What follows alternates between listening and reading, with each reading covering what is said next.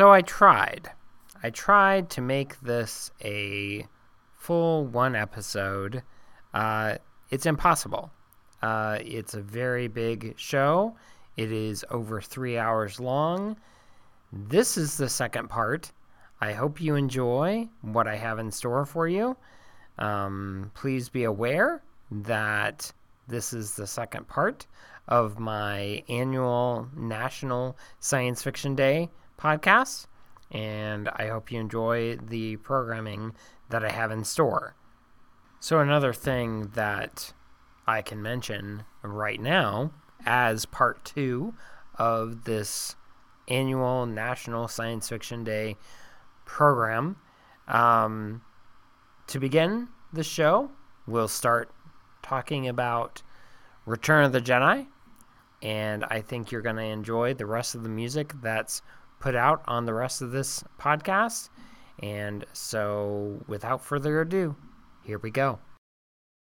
So I can't go very far on this list without mentioning that this year was, 2023, was the 40th anniversary of Return of the Jedi. It's one of the original Star Wars trilogy. It was just a fantastic action-adventure film for 1983. And we find Luke Skywalker battling the horrible Jabba the Hutt and then cruel Darth Vader to save his comrades in the Rebel Alliance and triumph over the Galactic Empire. Han Solo and Princess Leia reaffirm their love and team with Chewbacca and Lando, the Ewoks, and C-3PO and R2-D2 to aid in the disruption of the dark side and defeat the evil Empire. The score, of course, is done by the amazing John Williams. So I want you to enjoy this amazing piece of nostalgia and true science fiction.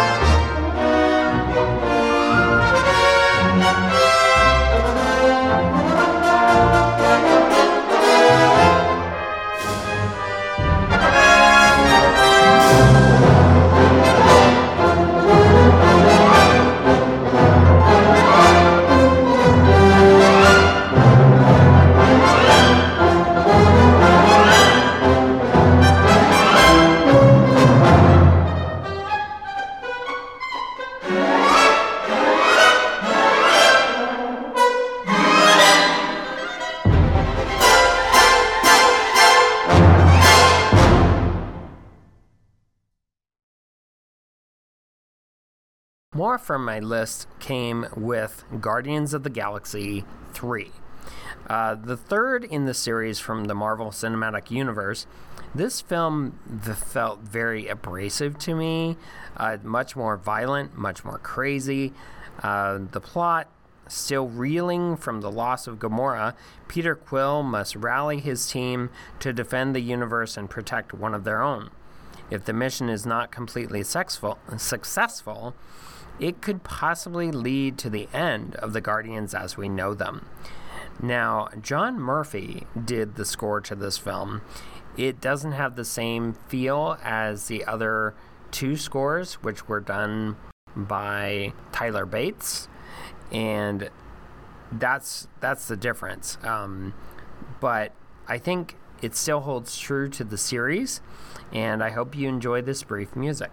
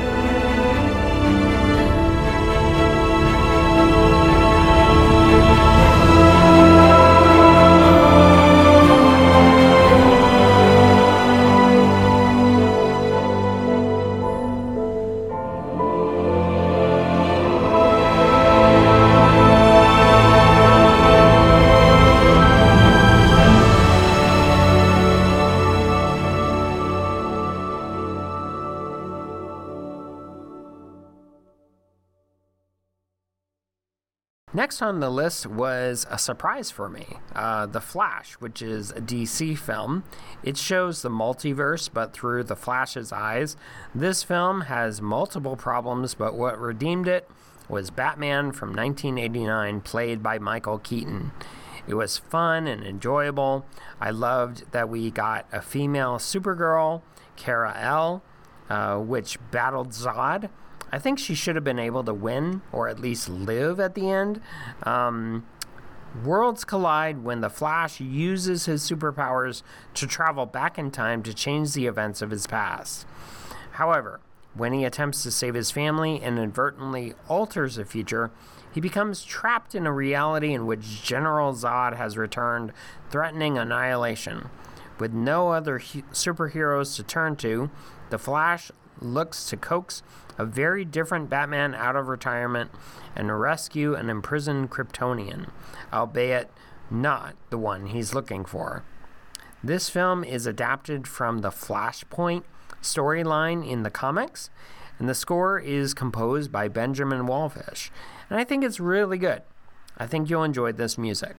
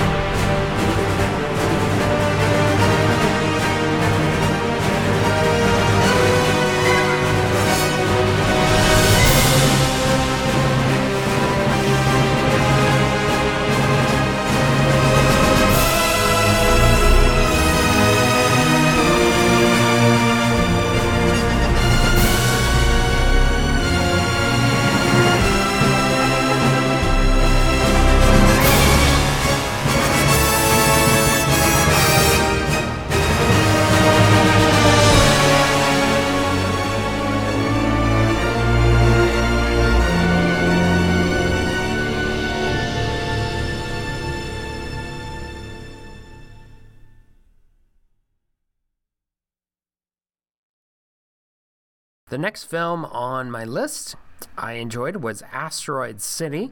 This was a Wes Anderson film and probably my first that I've ever seen of his. It's quirky and funny, but the real-life aspects of it, which were shot in black and white, I didn't quite enjoy that aspect of it. I think it would have been better had it stuck to the Asteroid City storyline. It doesn't hold to my moral view, and despite that, the sci-fi aspects of the Asteroid City side of the story holds true. Here's the plot. World-changing events spectacularly disrupt the itinerary of a junior stargazer space cadet convention in an American desert town circa 1955. The score is composed by Alexander Desplat and did a really good job with it. I think you'll enjoy the music from the film.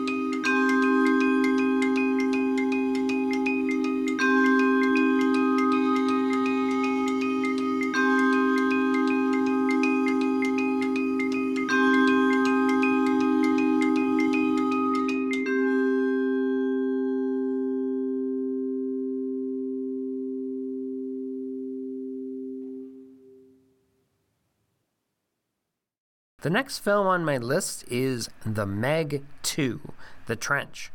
This is a really fun movie. The giant sharks, giant sea creatures, and I guess it's all based on a famous book series.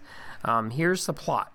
Jonas Taylor leads a research team to an exploratory dive into the deepest depths of the ocean. Their voyage spirals into chaos when a malevolent mining operation threatens their mission and forces them into a high-stakes battle for survival. Pitted against colossal prehistoric sharks and relentless environmental plunderers, they must outrun, outsmart, and outswim their merciless predators. The score was composed by Harry Gregson Williams, and he did a great job with a fun film that was an amazing adventurous romp. So I think you'll enjoy this music.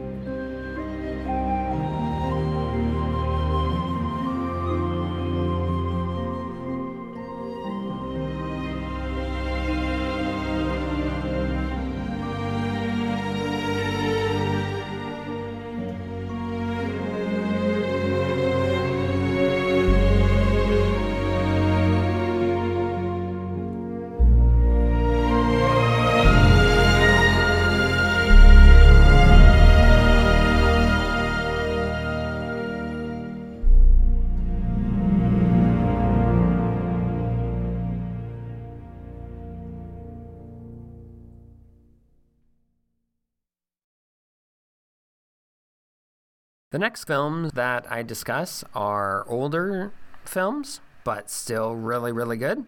They re-released Jurassic Park in 3D this year, 2023, so I had to go see it. And of course, everyone knows that it was written by Michael Crichton. Here's the plot. Industrialist John Hammond has created Jurassic Park, a theme park of cloned dinosaurs on a tropical Isla Nublar.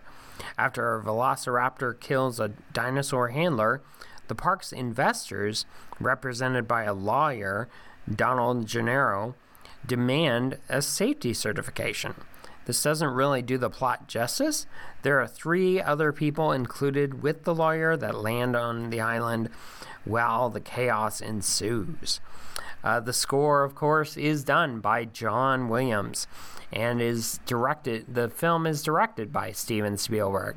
This is a great movie. Came out in 1993, and also this film is another one that changed the course of history in filmmaking. I think it's amazing and enjoyable. I want you to enjoy the music.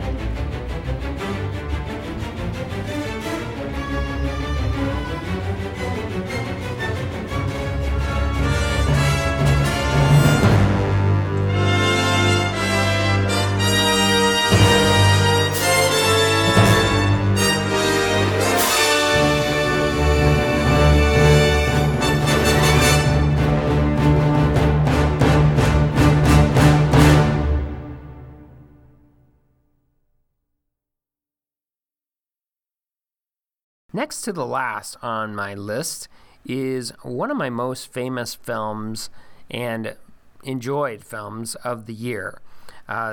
This is Godzilla Minus One. It's an amazing piece of cinema. It celebrates the 70th anniversary of Godzilla from 1954. Here's the plot. Japan is already devastated by a war when a new crisis emerged in the form of a giant monster. The underlying human plot is actually better when we get a man plagued by PTSD from the war as a kamikaze pilot for the war in 1945. He deals with the disgrace, but also forms a family with a woman, not his wife, and a child, also not hers. It's a wonderful, engaging plot and is really well designed for not only having a budget of $15 million. The score was composed by Naoki Sato, who is known for Rurouni Kenshin.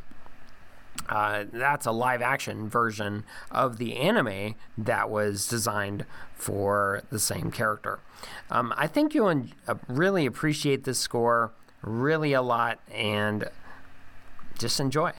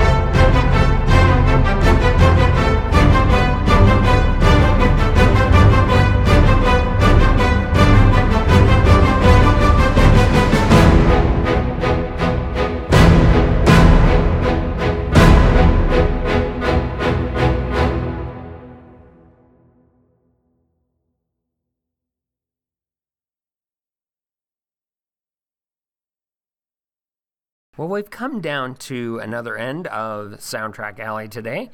We've covered a lot of material today and a lot of music. Wonderful stuff. Last on my list for National Science Fiction Day is Rebel Moon Part 1, A Child of Fire. This film is a Zack Snyder directed movie and really well shot and actually very pretty. It's only part 1 and is truly epic in nature. The plot: when a colony on the edge of the galaxy finds itself threatened by the armies of a tyrannical Regent Belisarius, they dispatch a young woman with a mysterious past to seek out warriors from neighboring planets to help them take a stand.